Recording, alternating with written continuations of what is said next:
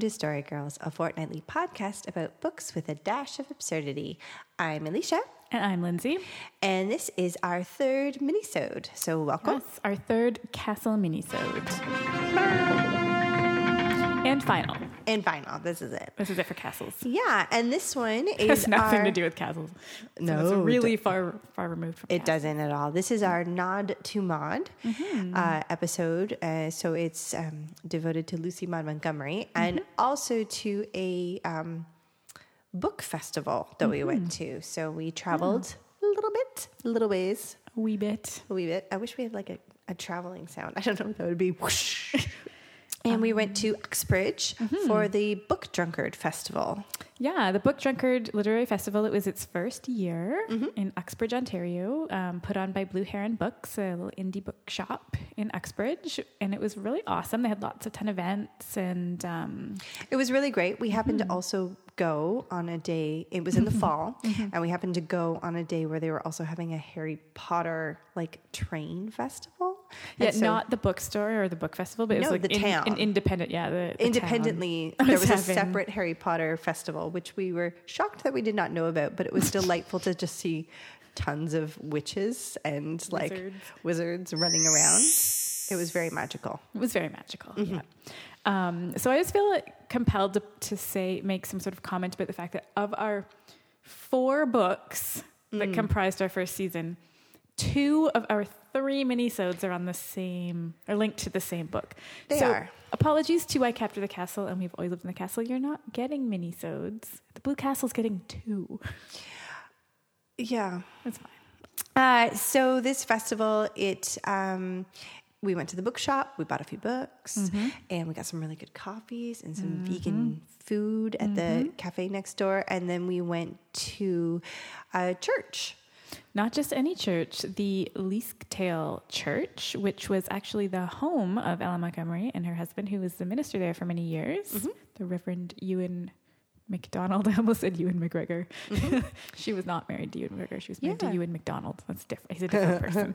Too bad. Too bad. I do like Ewan McGregor. And it was quite cute. We arrived and we went in through the bottom of the church into what often is Sunday school underneath or community events, a community room. Yep.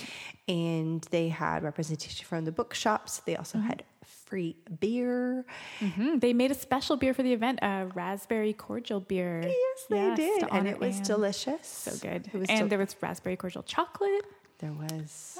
Which they also made specially in a small batch because apparently Uxbridge has a small batch chocolate maker. Yeah. It was impressive. And then we went upstairs into the church and we sat in uncomfortable pews, at least uncomfortable for me. Well, all pews are uncomfortable. I think they're designed that way. I know, but it was for this unfortunate because it was just shifting the whole time. Anyways, and the main reason we were there was to hear the introductory talk by Kate MacDonald, who is Lucy Maud Montgomery's granddaughter, which is very, very, very exciting. It was very exciting. The talk was also about Lucy Maud Montgomery. Was she a feminist or not? So that was very exciting. Yeah. We must say that the majority of this crowd was what many people refer to as the blue-haired kind of crowd. Yeah, a shocking amount of old men. And the Me Too movement was mentioned so much. And there was this one particular old man. I wish you could see my impersonation of his face. He was looking quite confused / appalled. It was epic. Yeah, it was great. Yeah, and we should say that so Uxbridge is a small town, and outside of that, Leasktail is even more of a small town. And so we had lots of delightful old people who were like, do I know you? And we're like, no, you don't know us. They're like, maybe I do. Maybe I do know you. And we're like, I don't think you do. Yeah, just always having to tell these old people, no. And actually, we were grabbed by some sort of volunteer when we got into the church. We had to go up very narrow, short steps to get into the church. And we were grabbed by some kind of volunteer who really knew her business. Well, I think that she is part of the organization that actually holds the ownership of the church. Yeah, so they saved the church as a historical monument because of Lucy Maud Montgomery. And so anyone can go and visit it. It has opening hours and you can go and take tours and that kind of thing. I said they talked about when Lucy Montgomery, Maud Montgomery, I should say, first met the congregation. She wore her wedding dress. And we also got to see a painting of said wedding dress. A contemporary painting. Which actually was quite stunning. It was. Yeah. I think we posted a picture long ago in our stories of it when we attended the event. And did she say anything more? She did. She was the one who told us that one of the struggles that Maud had during that time was that she had her children relatively late in life, especially for the time period. She was in her 40s when she gave birth to her 2 sons.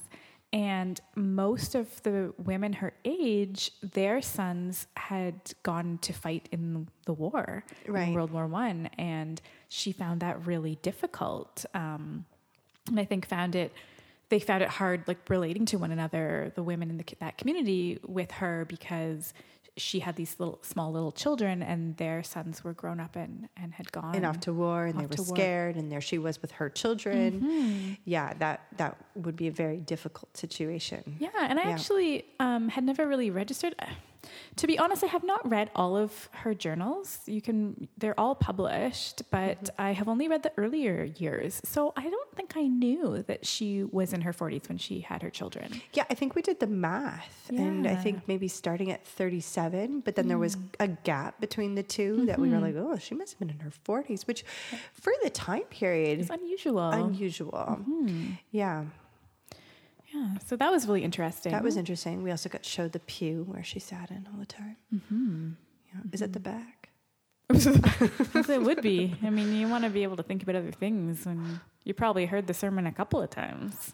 Yeah. Although maybe not. Maybe she didn't listen to her husband's sermons because he never read any of her books.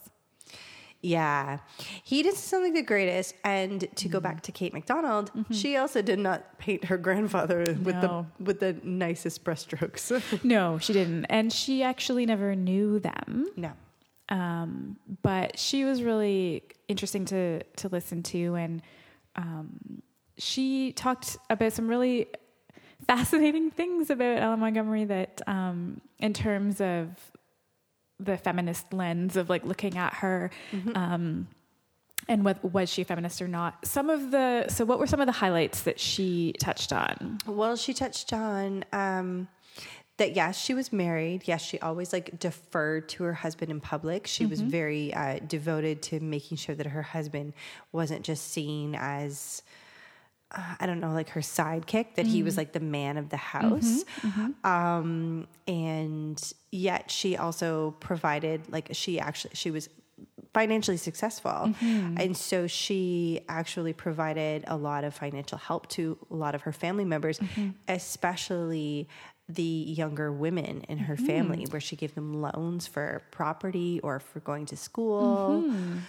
Which was so amazing. It's so amazing. Yeah. And I think she was once asked about women getting the vote in Canada. Well, she wrote a lot in her journals about how excited she was to be able to vote, because that happened in her lifetime. Yeah. And when she was asked about women's equality, like publicly, she replied, "I prefer to maintain my superiority."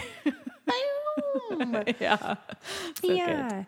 I think that Kate McDonald just touched on what we also talked a little bit in the Blue Castle, the time period. There was just some things that a woman, just to be not outcast in society, had to do. And so she fulfilled all those functions. She propped her husband up. Like, she did all the cooking. She did all the hostessing. And, because otherwise you were seen as less of a woman.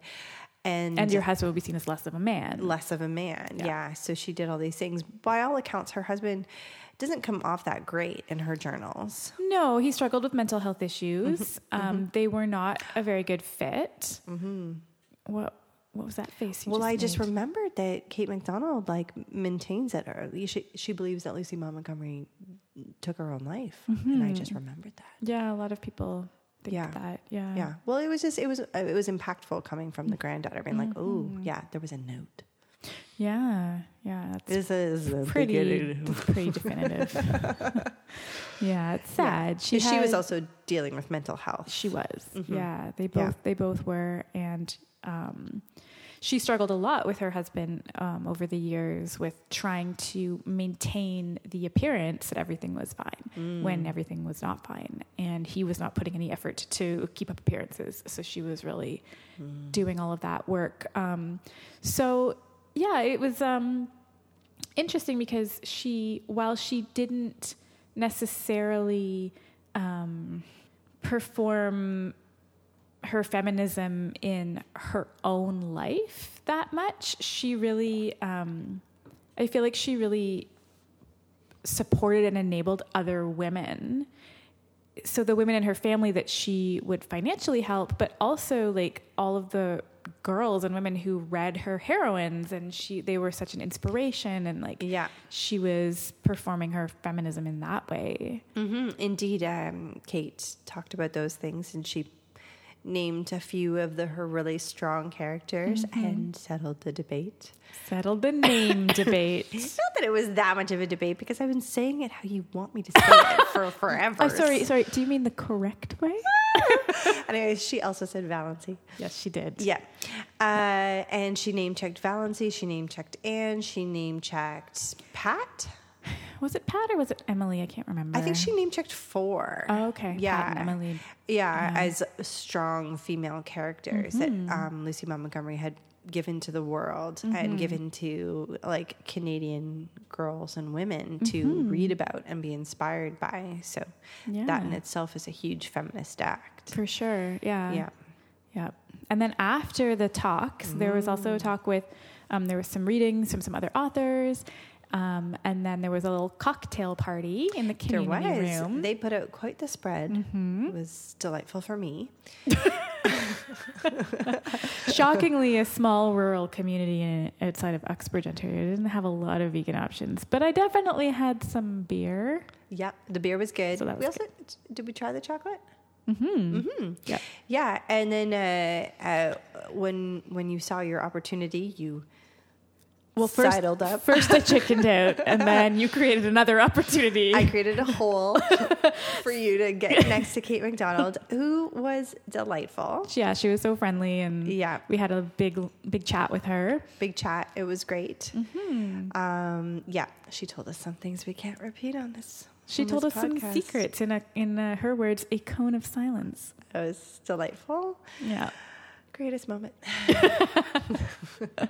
And so that was our experience of Nod to Mod. And so with Kate in our own private chat afterwards, the three of us agreed that definitively, yes, she was a feminist. Oh, for sure. Yeah. And so we're going to do our own Nod to Mod now. There was the artist chat, and so it was 4 artists with their novels, and they all did readings of their novels, and then they were asked questions, and at some point the moderator would be like, ooh, so this is kind of like what Lucy Maud Montgomery did in this book, and then they would just like nod to Maud. Everyone would nod. But mostly it was not about Lucy Maud Montgomery at all. No, it was a bit of a tenuous link. It was a tenuous link, yeah. So our Nod to Maud is much more direct, because we're just going to ask each other questions about her books. Yay! All right. Okay, so I'm gonna start off and ask you. Okay. So of all of the names of houses, because she's got a lot of good house names, and a lot of them are in the titles of the books, which one is your favorite? I would have to say New Moon, because it's just such a good name. It has such promise. It just... And also like the braggy but like proud way that they speak of it. Yeah. I love the name of New Moon. It's good. As you know, I want to name my own house, as do you. And it's hard. It's very hard because it feels a bit contrived and a bit braggy to be like, oh, I just bought this house and I'm moving into it, and it now shall henceforth be known as. Well, some of them are more pretentious than others, like house names. I feel like none of hers are definitely more nature based. She's got a lot of she was really good at coming up with house names. She was really good at coming up with house names. Yeah. What was yours? I think my favorite house name is probably Lantern Hill. I love that name. Also a good name.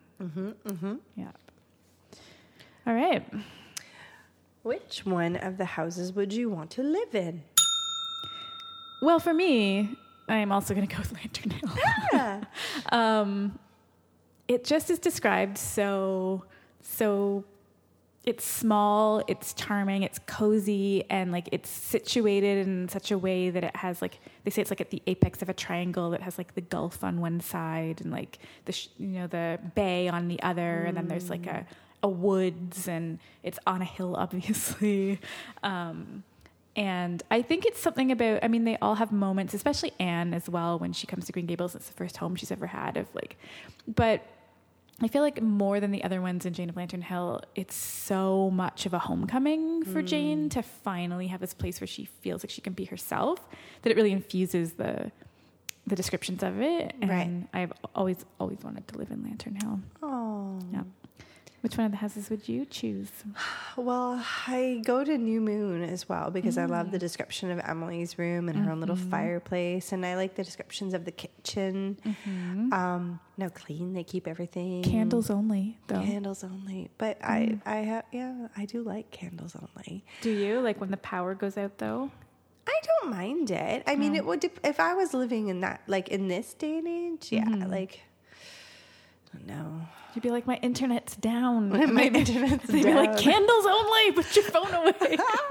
But I also have to say that just from like atmosphere, I've always really liked in the Anne books, I liked her university house quite a lot.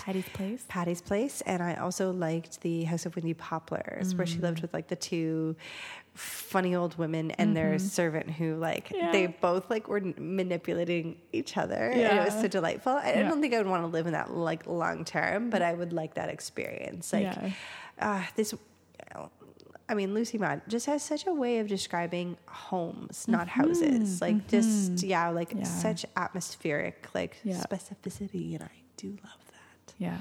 So good. That's part of one of the charms of her book. Like you really just feel like Yeah. All right, I'm going to move on to the next question, which is very exciting. Which character would you want to have a romance with? Ooh. Well, it was funny because I was like, why are we talking about this again? And I was like, oh, at the Blue Castle. Oh, Barney's name. Barney. Barney. It's interesting because I love a lot of what Barney does. I love that he lives in the island, that he just like spends his days like going through the forest and like swimming, and like he's an introvert's dream. Except that Barney as a person isn't as compelling as Barney is of an action, like in his actions. Like some of his things are problematic with his kind of like ownership over Valence, or not. Like his possessiveness. I'd say it's ownership. Yeah. And so... You know what I love about Barney? Wow. His rugged good looks. Really into that triangle. I'm really into that mismatched eyebrow look. I can't tell if he's good looking or not. It's unclear. Well, she thinks he's good looking. She thinks he's good looking. That's all that matters. Yeah. So I do love the Barney. But I like Barney's dating, like his idea of a date is a great time to me. Okay. Like going out in the forest. In his overalls. I don't mind. Didn't he take her like for Chinese food in a movie? I don't remember that. Yeah, I think he did. But he also took her to like that ball thing where they just danced the night away and ball, then left and was like, that was a great time. We'll never do that again. And I was like, excellent. Yeah. That sounds so good. That's good. Yeah. Yeah. And that he buys her like fancy dresses that she's just supposed to wear around the house. I like that a lot. But there is the problematic, like possessive kind of things. And so then I was thinking about, you know, the other ones in Anne. And as you pointed out, Gilbert is a good choice. He's a really good choice. And I was surprised to find myself coming to Gilbert when I contemplated this question. Well, I think Gilbert has maybe been a little overdone in our collective consciousness, like Gilbert Blythe. And Gilbert is actually like a really great guy. He is like, you know, he grows as a person. He supports Anne. He supports Anne even when she's not aware that he's supporting her. He doesn't do it for, you know, for any return. And he's got like his values and his morals, which are apparent later on as an adult when they have little, you know, disagreements or whatever. He's very like strong in what he believes in. And he's got a good sense of humor. He's smart, top of his class. Like they were always warring for who was the top. of their class. So yeah. Yeah.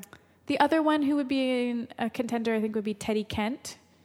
But he's a little too moody for me. He's a little bit too uncommunicative and grudge holding.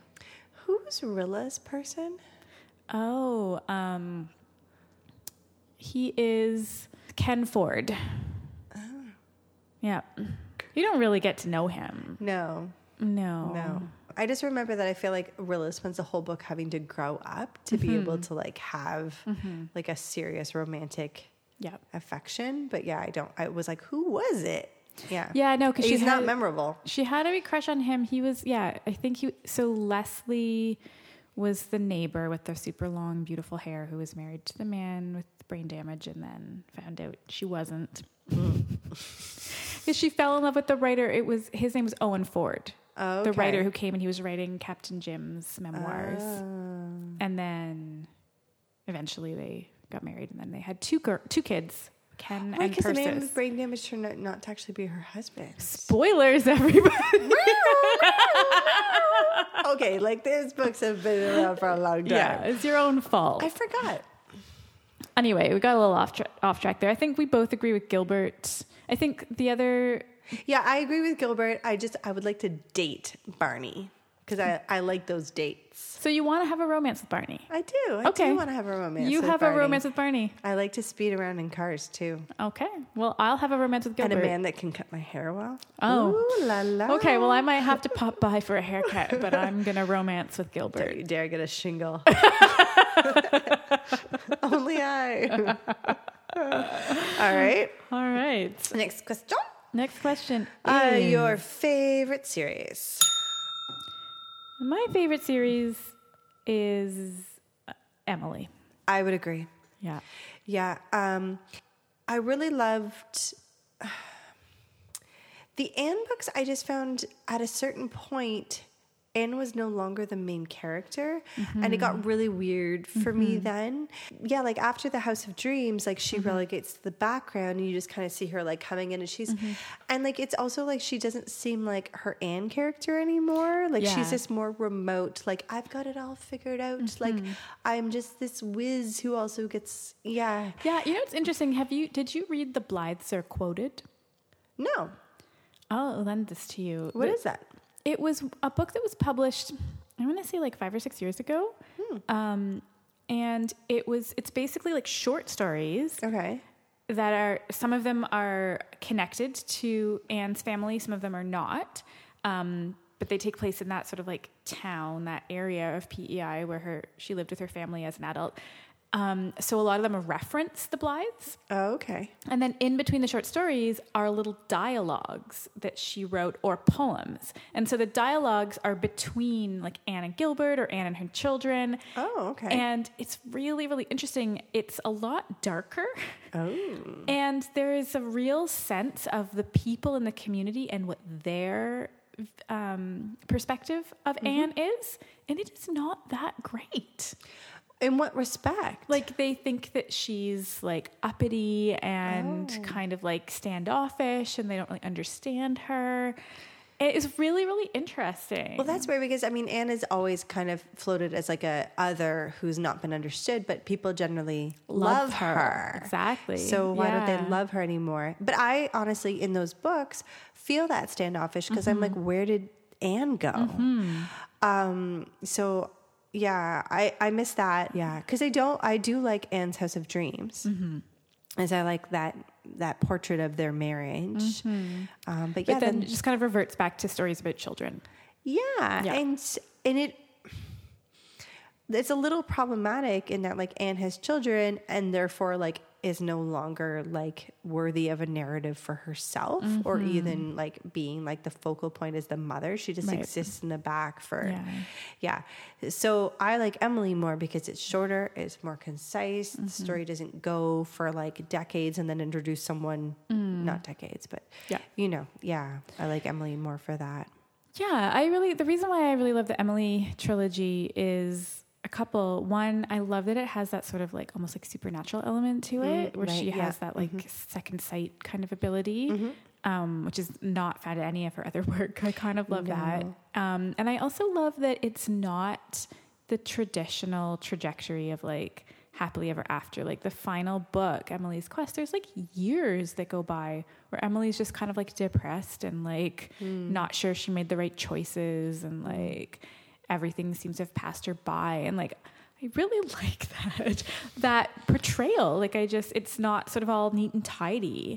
It does all come right in the end, but I just really love that there's that whole sort of interlude of kind of like thoughtfulness and like kind of this is the way life could go. Yeah. Yeah. Yeah, I know I liked the Emily. I also found that I just like, I loved New Moon, as I've said already.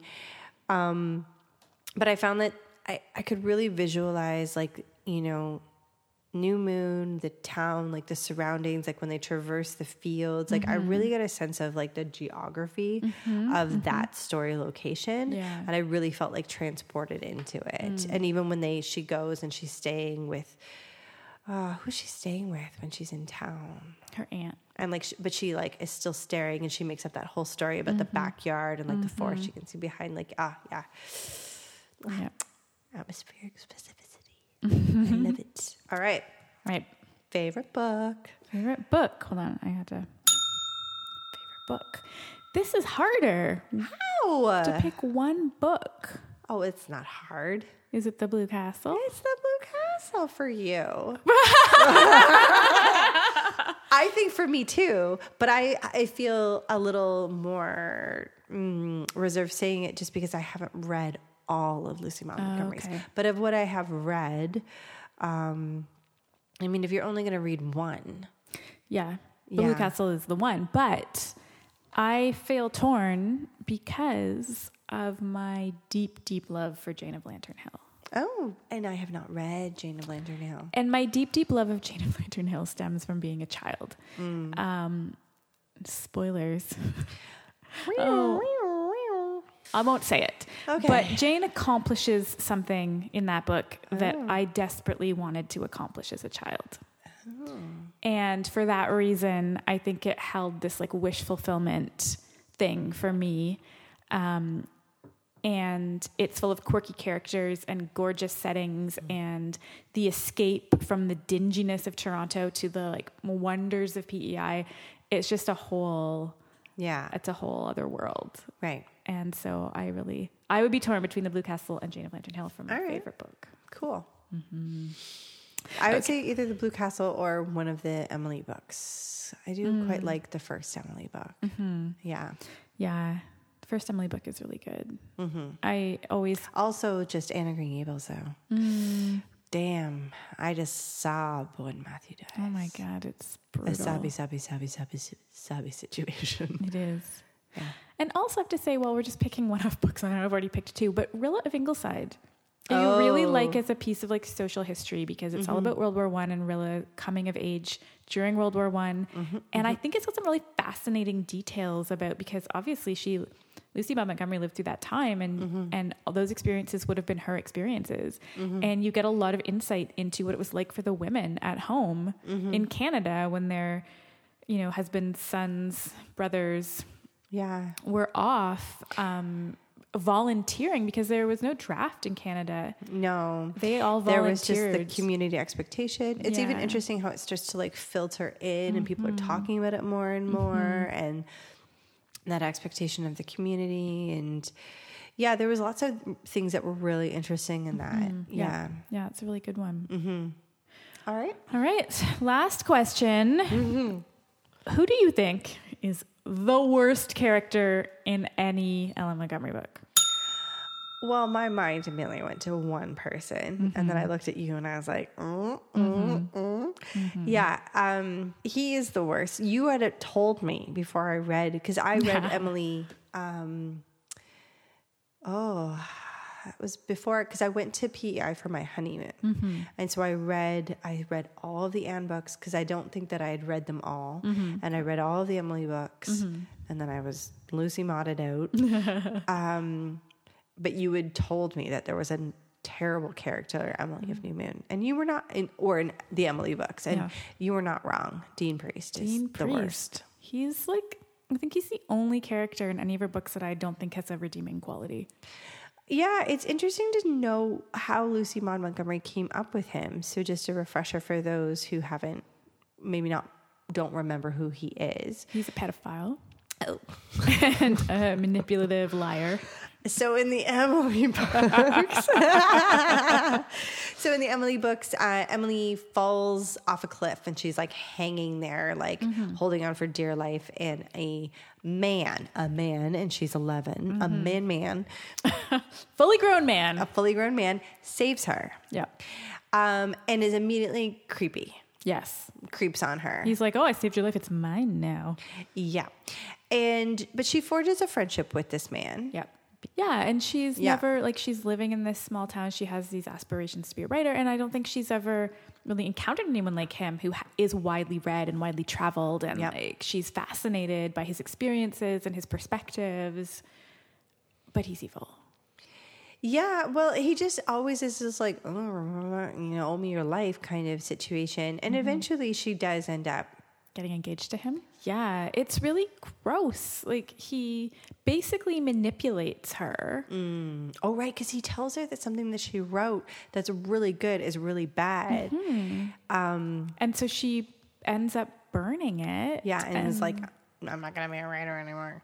Yeah, and then in her despondency, and then she also is ill for a long time because she like falls with the scissors. With the scissors, she stabs herself accidentally in the foot with scissors, falls down the stairs.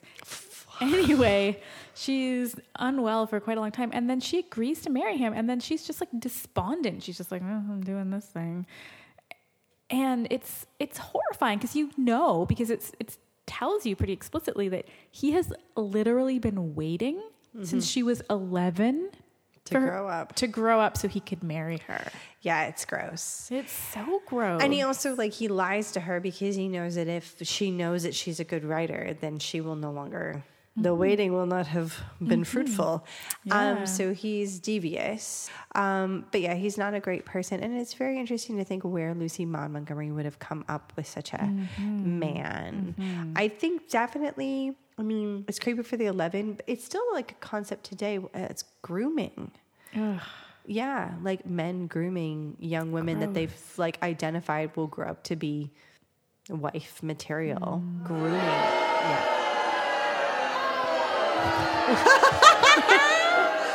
I love it's like literally one of the only sound effects we've used. Anyways, so yeah, Dean Priest, a boo. Boo to Dean Priest. He's the worst character, hands down. And I have another question just to throw in here, unprecedented. Ready? Which character, male or female, is the most like the real life Brad Pitt? I'm not sure why I'm on the show. The real life Brad Pitt? Well, I don't know what you know of him, life. what you assume him to be like.